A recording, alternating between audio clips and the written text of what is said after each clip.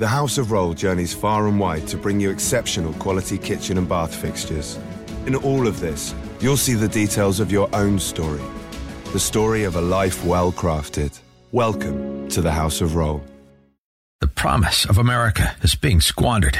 How are we going to restore our nation back to a sensible, citizen-centric government? It's time for populism with a purpose. Welcome to Reimagine America with Joyce Cordy. Joyce is a businesswoman, not a politician, and she's here to offer pragmatic, possible, and post-partisan solutions for the 21st century. Now, your host for Reimagine America, Joyce Cordy. Welcome to the Reimagine America Radio Hour. The traditional media and our partisan politicians on both sides of the aisle work hard to inflame your passions. My purpose is different.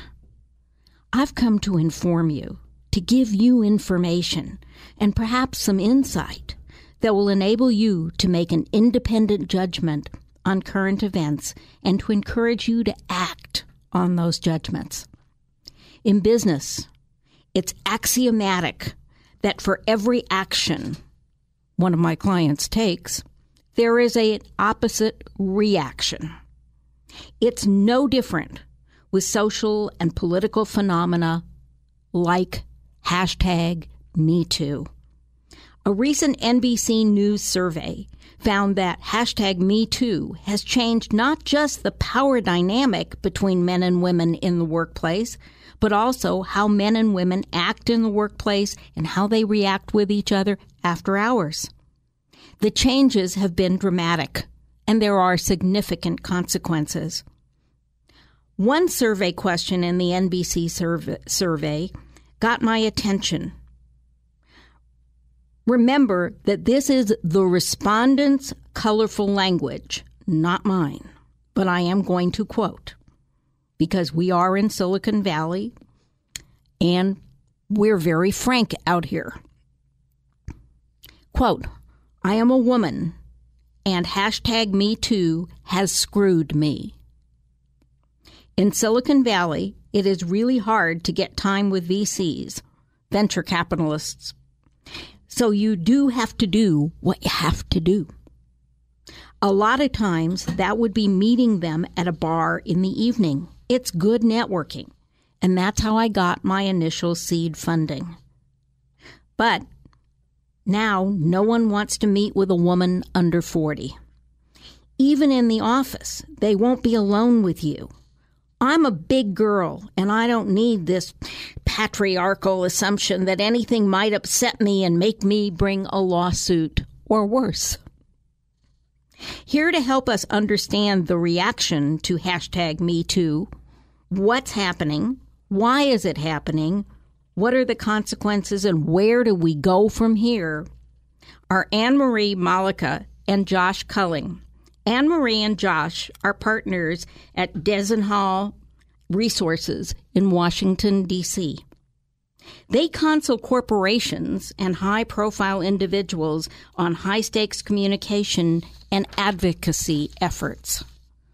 Desenhall is a public affairs and crisis management firm that counsels corporations, trade associations, and high-profile individuals facing intense scrutiny from the media, government, competitors, or activists.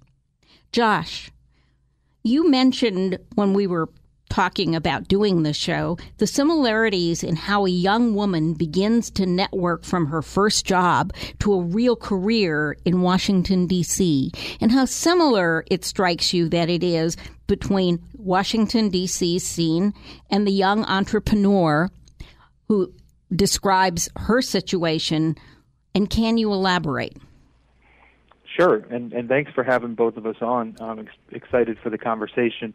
I think Anne-Marie may actually be better qualified to answer this question than I am, as she started her career out on Capitol Hill, and I did not. I mean, I think my sense of the economy in Washington, D.C. is very different than the economy in the Bay Area, but a lot of the workforce dynamics are the same.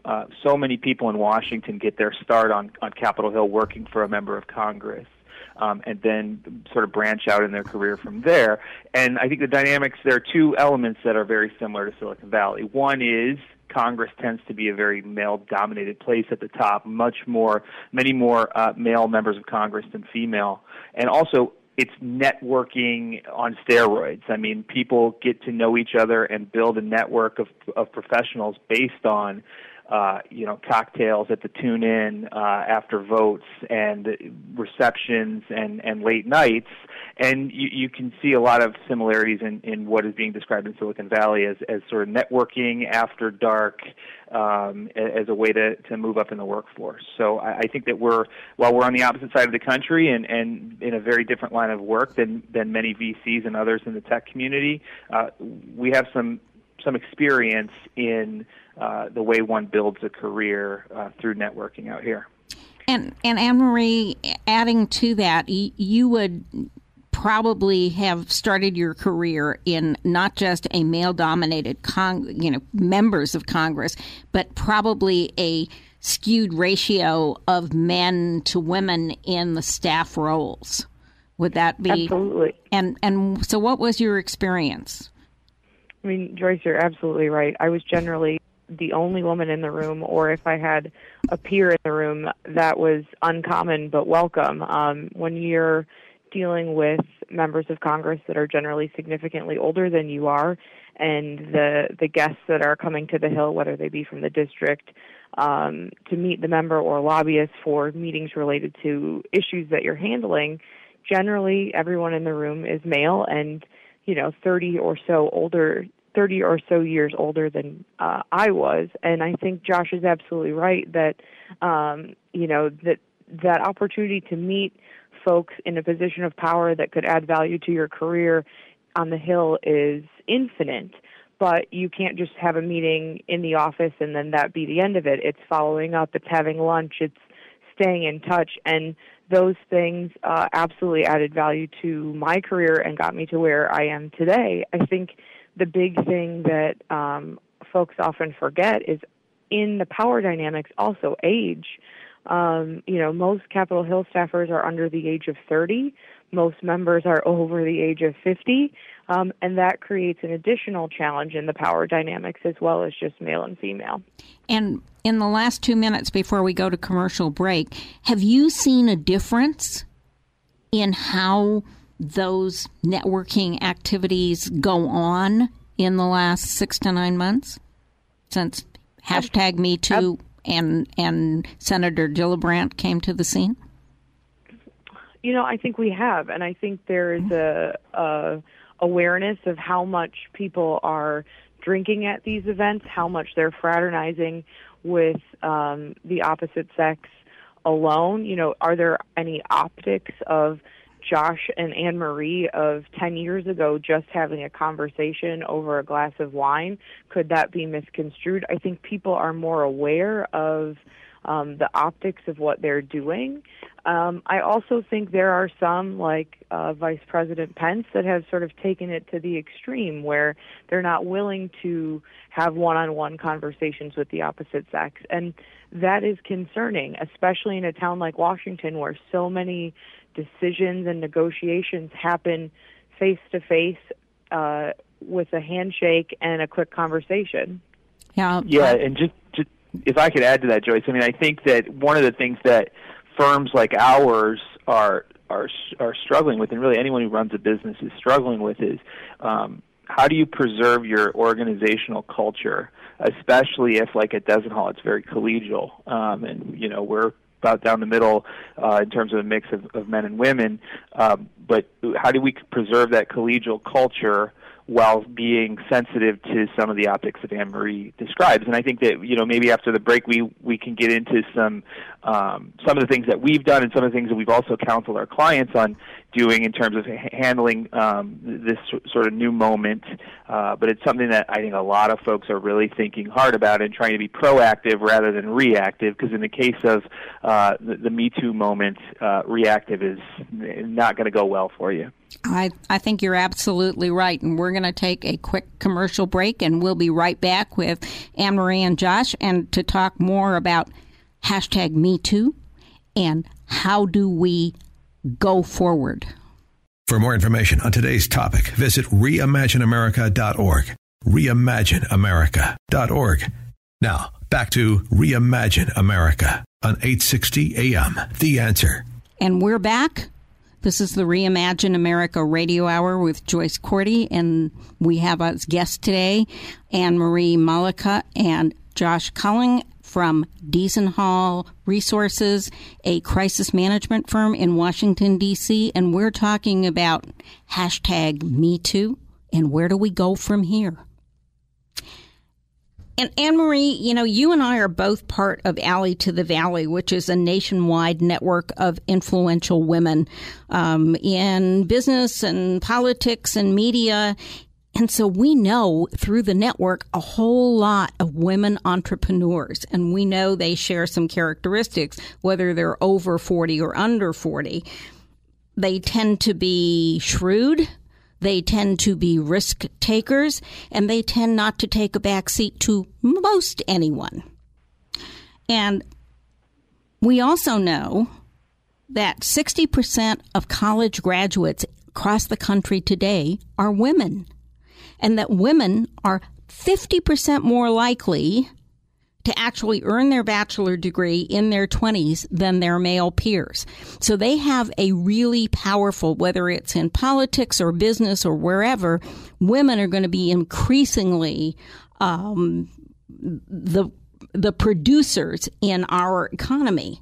So if women don't have ready access to venture capitalists and other forms of funding, people who are going to help them to turn innovation into products and income and grow the United States economy, what's going to happen to us from a broader economic consequence, in your view?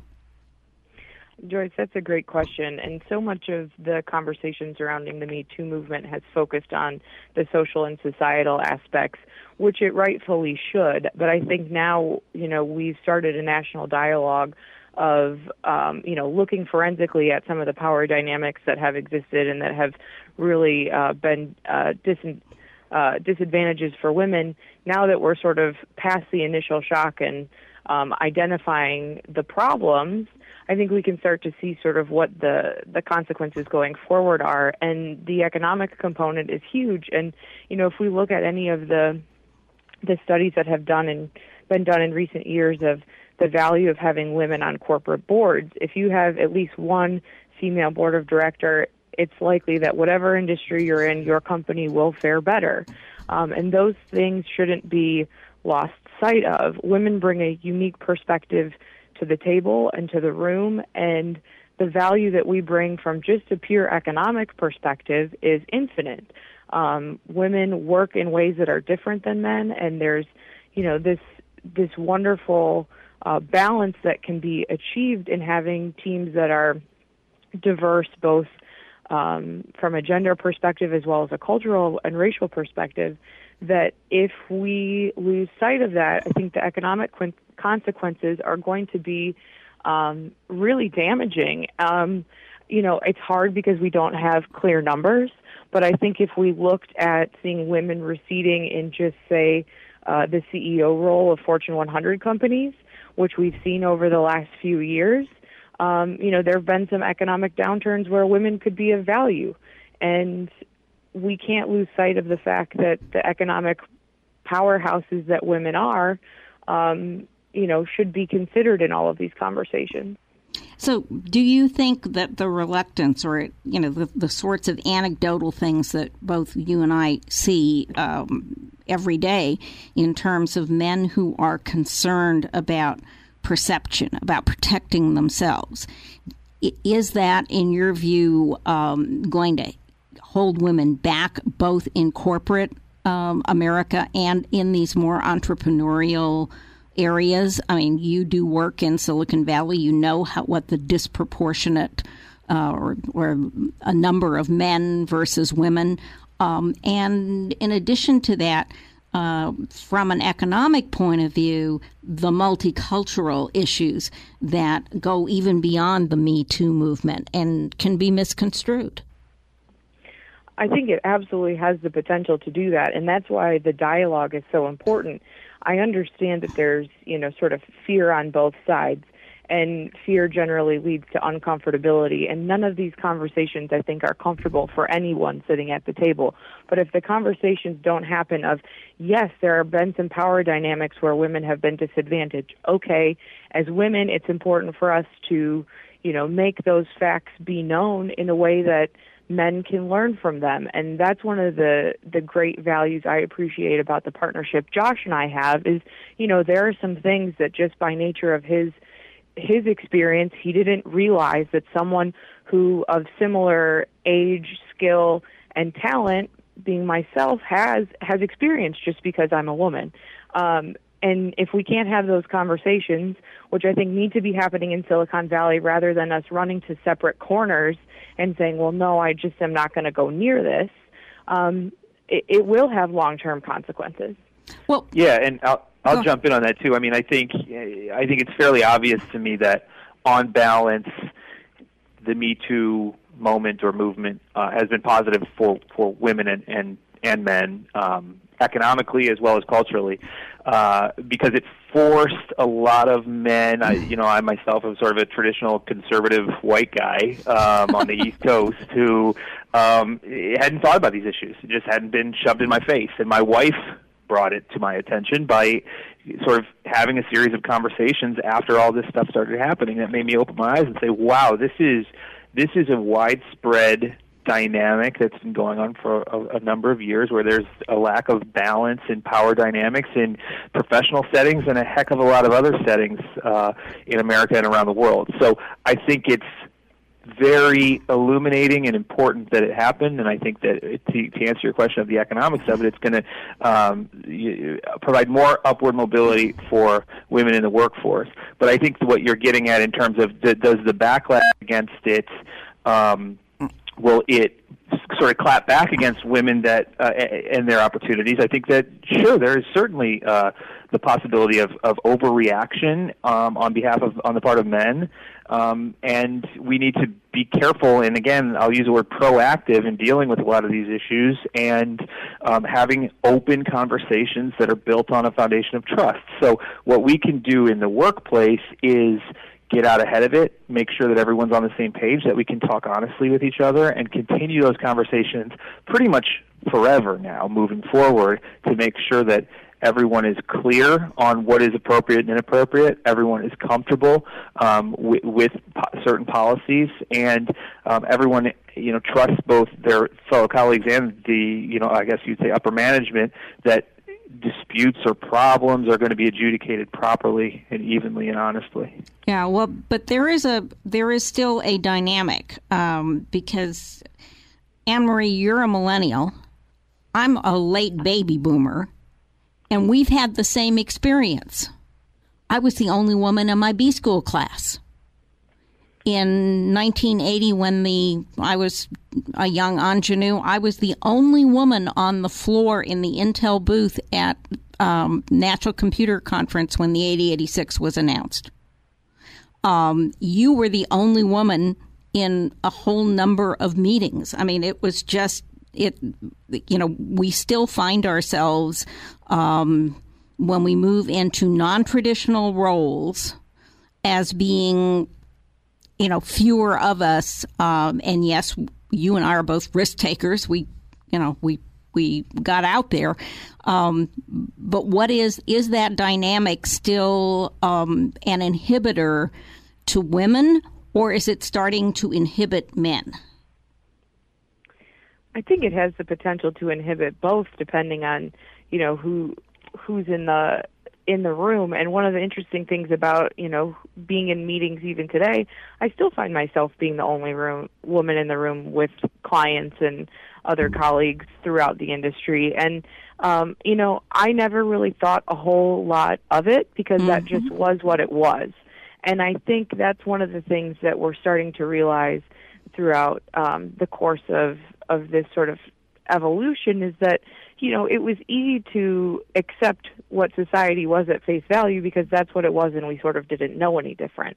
I think that one of the challenges right now is the cross-generational component. Yes, you and I had very similar experiences, But I think that typically younger men that I've experienced working with, and I say younger in probably the 30 to 40 range, are feeling more paralyzed as they move up the ladder than, say, men that are further along in their careers in their 50s and 60s, because, they sort of feel like they're baked in, and whatever they do going forward doesn't have the same impact potentially for their own mobility as someone that's in their 30s and 40s. And I think, as Josh said, it really gets back to the ability to have an open dialogue. If women and men trying to move their way up the ladder aren't talking to each other, sure, there's competition among us. I mean, there's competition between men with other men and women with other women.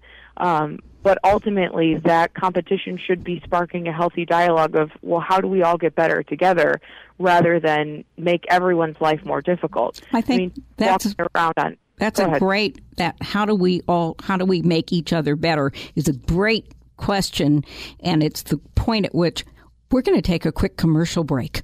For more information on today's topic, visit reimagineamerica.org. reimagineamerica.org. Now, back to Reimagine America on 860 AM, The Answer. And we're back with the Reimagine America Radio Hour and our guests, Anne-Marie Malika and Josh Colling from Deason Hall Solutions, a crisis management firm in Washington, D.C., talking about, when we went to break, we were talking about the changing dynamic between between men and women in the workforce as a result of #MeToo. Some of it is negative, but we all three of us believe that we can make something really positive out of it.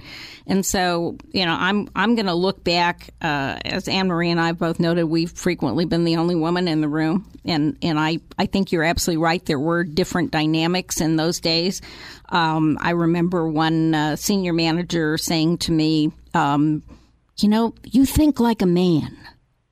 I guess that means I'm logical and rational. And I had another occasion. I actually, somebody who later became a really good friend of mine and I had a chat with last night, who said, I was looking at your legs and then I realized I was listening to every word you said. And, it's cringeworthy when we think about it in 2018 terms. But that guy meant it as a compliment. And in those days, a woman would just have said, thank you, and moved right along because, I was just one of the guys. Today, if a man said something like that to a woman, I shudder to think what would happen to him. It certainly wouldn't be good. No, it wouldn't. Josh, what do you think would happen?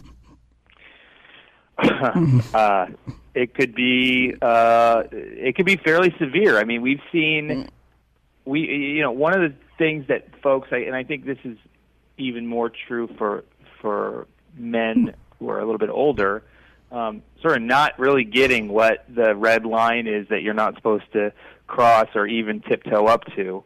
And some of this stuff is fairly subjective, right? And so that you again have to strike this balance between what is, how do we maintain a culture where everyone enjoys spending time together for 8 hours a day versus how do we make sure that we're not offending anyone? And those are difficult questions. And so I think it depends on who the comment is made to, frankly, and sadly, as to what the type of backlash is. But it could be a wide range of outcomes from nothing happening to termination. And I think if you look at sort of the media coverage of how this has been happening at some pretty big companies, a number of which have been in Silicon Valley or in the tech industries and sort of related fields, there are people that have lost their jobs that, you might not have heard about their dealings and them being these big, bad Harvey Weinsteins. However, there was a pattern of behavior that went on for a long period of time, and then when they were given, when that was they were called to the coin on that behavior and they were given opportunities to rectify it, they didn't. There were consequences to to those behaviors. And I think that's important. I think it's important particularly for women to know that there are consequences for that bad behavior, but I also think it's important for women and men to get back to having a conversation of where is that red line that Josh mentioned. And that red line is, not universally the same for, Josh and I are about the same age. We've been colleagues and friends for, many years now. He and I can have some jokes that are different than perhaps, a new hire that has never been in the office that doesn't know my sense of humor or his. And so those are subjective things that, there's not going to be a perfect playbook. And that's where having this open dialogue of me being able to say to Josh, I wasn't comfortable with you saying that, and saying why. And sure, that puts the onus on women, which as a woman, I'm sure other women listening to this are thinking, what is she doing? She's setting us up for more heartache and more challenges. But, we have to set some boundaries as well. And it's important that there are those conversations and those clear lines, and that the lines of communication stay open. I think you're absolutely right. And that, brings me, as I go back to looking at the comments in this survey, they give all of us a broader idea because they came from all over the country. Has the pendulum swung too far when corporations start to say people of the opposite sex cannot travel together? They can't, go to the same meeting. People of different age brackets cannot go on the same business trip, etc. There was one person who commented it was very inconvenient because, he as the executive was in business class, he was no longer allowed to bring his admin up to business class with him where they could work on preparing for the meeting that they were traveling to. So when you see corporations doing things like that, has the pendulum swung too far to the other direction, and are there economic consequences? And beyond that, maybe as a second question, we have to talk about, is there a statute of limitations on bad behavior? And I don't mean Harvey Weinstein behavior, but, bad jokes and that kind of stuff. Is there a statute of limitations on that in the new world and that pendulum? It's starting with the idea that many in corporate America are creating policies about women and men traveling together. I think that is increasingly dangerous, and dangerous both from the culture of the organization and from an economic perspective. You're only going to see fewer folks in the room, and it's going to be more one-sided from a gender and, I think, culture perspective if those kinds of blanket rules exist. Now, that being said, there are probably some organizations culturally that have gone so far in the wrong direction on the Me Too movement that maybe they feel that's the only right way to course correct. But on the whole, I can tell you that some of the best professional opportunities I had were meetings where I got to go with the president of our organization, who's now retired, and travel with him and do a business pitch and have dinner after the business pitch and sort of learn his philosophy and why he pitched the business the way that he did. And we took the train up to meet the potential client. We had a meal together. We stayed at the same hotel, obviously in separate places. We took the train back. Those hours that are sort of, quote, wasted travel time, I learned so much and were so valuable to my career. And I think, young men should be learning from senior women, and young women should be learning from senior men. There's an incredible perspective that comes from someone else's experience, and that shouldn't be lost. So I think any company that's considering a policy that's that blanket should reconsider. Maybe there are some fail-safes that can be put in place so that it doesn't have to be an absolute no. I think we will lose out both on the quality of ideas and, the dynamic nature of teams if that happens. And ultimately that comes back to the economics. And while it's hard to project what the numbers would be, I have to imagine it would be significant.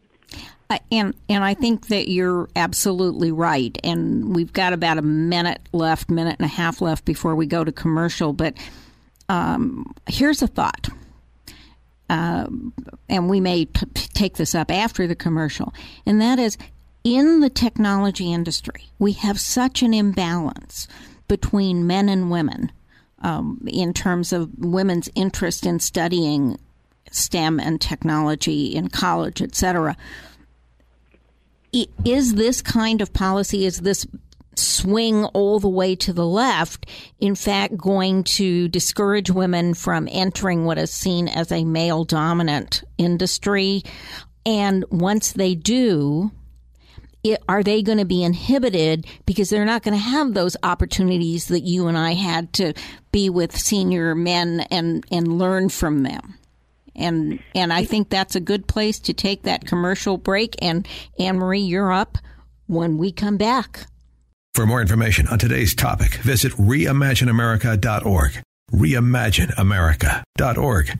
Now, back to Reimagine America on 860 AM. The Answer. And we're back.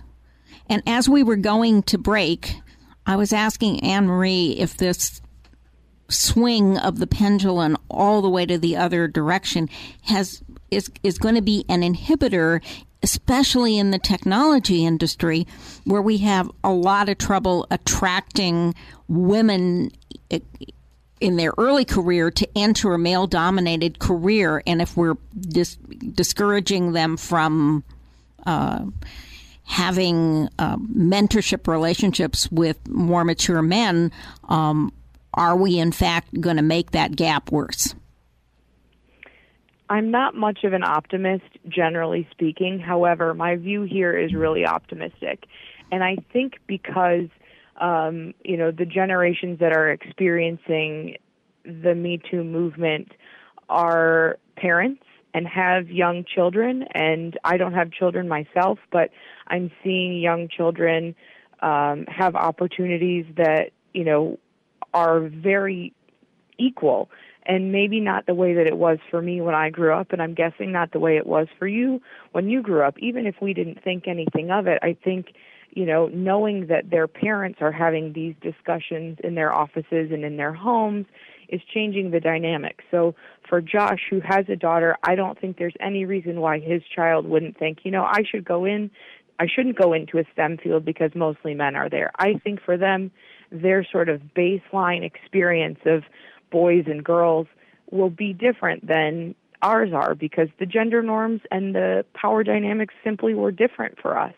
So I am optimistic in that regard. I think, the next 5 to 10 years are still going to be transitional, but as long as this movement continues to be part of the public discourse, there's no reason that young women in particularly need to not jump into the fields that they may be interested just because they're male-dominated.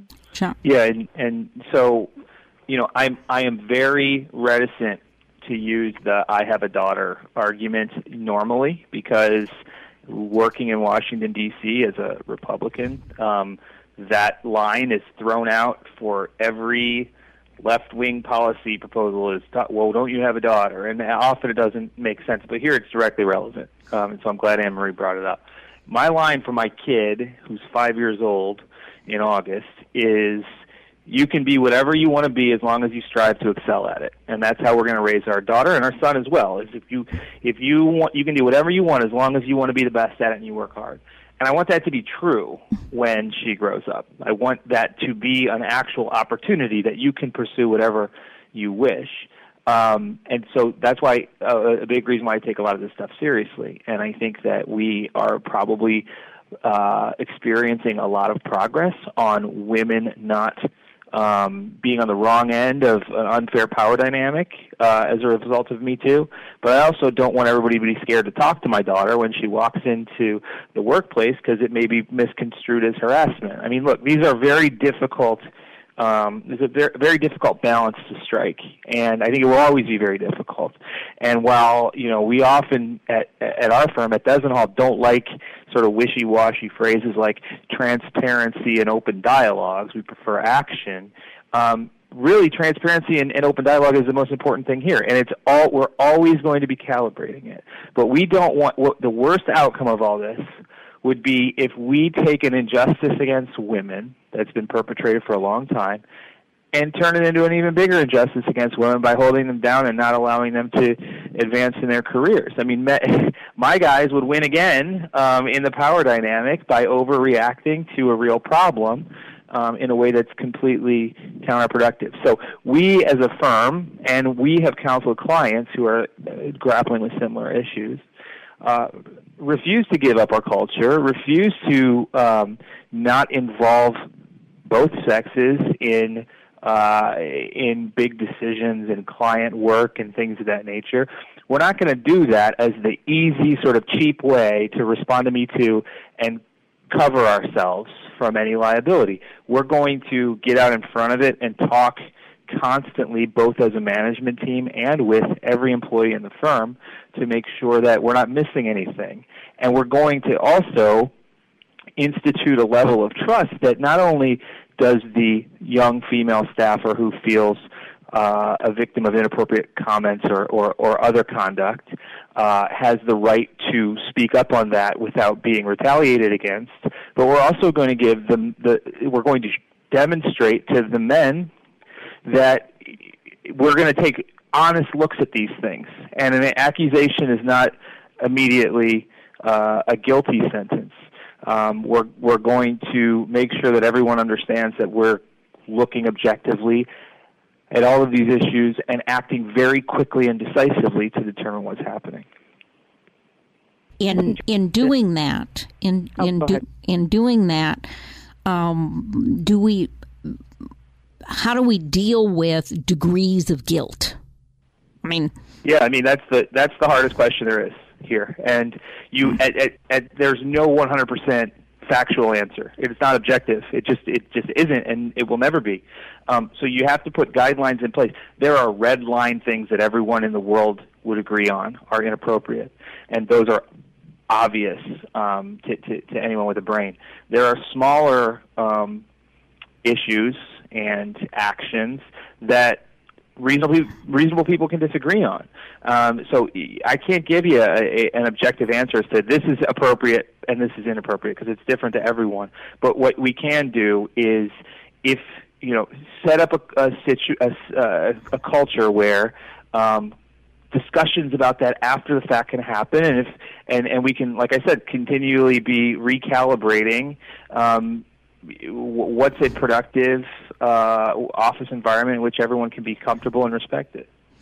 And to the extent it's possible, companies need to have clear sexual harassment policies that are written, that are available to all staff when they start and as they continue in the company. I mean, this is a good time in the world to be an employment lawyer because these issues are popping up, and everybody does want to be able to say, you absolutely can do this and you absolutely cannot do this. And sure, there are some of those guardrails, but as we've all discussed here, there is a lot of gray area. And if you have policies that speak to sort of, the guardrails that can exist, and then also how we will handle the gray areas, and at least the process in which the gray areas will be handled is clear, you've created a policy and an environment that allows for these situations to be dealt with in a fair and complete manner. And then you see increasingly frequently, I think it was Adele this week, that a CEO was terminated not for current behavior, but for prior behavior. Do we need to put some sort of, when should #MeToo become a death sentence for someone's career versus a moment at which we stop and say, let's correct your behavior? Yeah, I won't speak for our firm or for Anne-Marie on that, but I think personally that there is, and we see this in non-Me Too related instances with all kinds of client crises and things of that nature, where there's a rush to indict, and there is a sort of, can be a mob mentality on social media. We've seen it recently with the number of athletes who said really horrific and dumb things when they were 13, 14, 15 years old. now being dragged under the coals for things like that 10 years ago. I mean, a lot of folks just weren't prepared for the social media environment, and they're paying the consequences. I think that before we, I think that an environment in which the goal is to just point out and humiliate and harass everyone who's done something wrong is the primary goal. I think that's problematic, rather than working to sort of foster some understanding and give folks an opportunity to self-examine and look backward and change. I think that this rush to punishment and rush to judgment is counterproductive in a lot of ways, because it doesn't give people the opportunity to learn and grow and change for the better, because they're screwed before they get to that point. Yeah, and I think that's an important point, Josh, because when we take it back to where, we began the conversation around there are economic consequences to this, we've got to give people a chance to be. We have to have a chance for redemption in order to recreate a balance in the workplace that allows everybody to prosper and the economy to continue to grow based on innovation and risk taking. Yeah, I think that's right. Anne-Marie. I think Josh is absolutely right in the sense that we should not put punishment for every indiscretion along the spectrum. And I do think there is a spectrum. And I think that, everybody wants things to be black and white, but we have to talk about the spectrum, because we do live a life in shades of gray. And there are certainly some people that should be held accountable from a legal perspective and perhaps from a professional perspective for their actions. But if the ultimate goal is to create a society where men and women can work together in environments that foster creativity and economic growth, then we have to also be willing to teach lessons. And that's no different than, us teaching our staff to be better writers, or teaching folks to do new business pitches, or learn the next and newest, greatest technology. We should all be learning and evolving together all the time. And I think that anyone that is handling these issues for their organization should be looking at it through a lens of how can we make this a better place for everyone to be. And if we keep that lens in focus, I think that, economically and culturally, whether it's Washington or Silicon Valley, will be okay. But we all have to be mindful of it. And, there always talks about mindfulness in the workplace. And I think this is one of those things where if we stop talking about it and we take our eye off the ball, or we feel that we could be complacent, we're going to be right back where we were, or maybe, in a place that's worse because the pendulum swung differently. And I don't want to see that. And I think you're absolutely right. And I want to thank Anne-Marie Malika and Josh Culling from Deason Hall Resources for an hour that was well spent. We appreciate your wisdom and your thoughtfulness, and I have a feeling that you guys are in a great business place right now in terms of #MeToo. Thank you so much, and I hope both of you have a great evening. Thanks for having us, Joyce. Appreciate it. Thanks, Joyce. For more information on today's topic, visit reimagineamerica.org. reimagineamerica.org. Now, back to Reimagine America on 860 AM. The Answer. We'll be back next Sunday with Robert Pearl, the former CEO of Kaiser Permanente and the author of Mistreated. During our previous two conversations, the doctor and I have talked about the symptoms of our overpriced, underperforming healthcare system. And we've diagnosed the reasons that it is overpriced and underperforming. Next Sunday, we're going to talk about the cure, a healthcare system that is better, quicker, cheaper, more flexible, customer-focused, and smarter. And here's a hint. It's not a government-driven single-payer system. That's not going to save us any money or change the dynamics.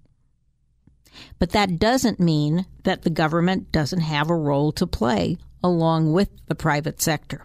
So that's next Sunday's interesting conversation. In the meantime, if you have questions and or topics that you would like to have answered on the Reimagine America Radio Hour, send me an email at joyce@reimagineamerica.org. I do try to respond to as many listener comments as I can. And in addition to reimagineamerica.org, you can find Reimagine America on Facebook. And you find me at Joyce Cordy, one word, on Twitter. And the podcast of this show on #MeToo and How Do We Move Forward will be posted on Monday on the Reimagine America Radio Hour page. Reimagine America is independent and nonprofit. If you appreciate our independent, results-oriented, post-political voice, please consider making a small donation at reimagineamerica.org. And in the meantime, have a wonderful Sunday, and we'll look forward to talking with you next week. This has been Reimagine America with Joyce Cordy. Go to reimagineamerica.org. Join the forum, donate, tell others, and sign up to receive future podcasts. That's reimagineamerica.org. Together, we can reimagine America. This podcast is a part of the C-Suite Radio Network. For more top business podcasts, visit c-suiteradio.com.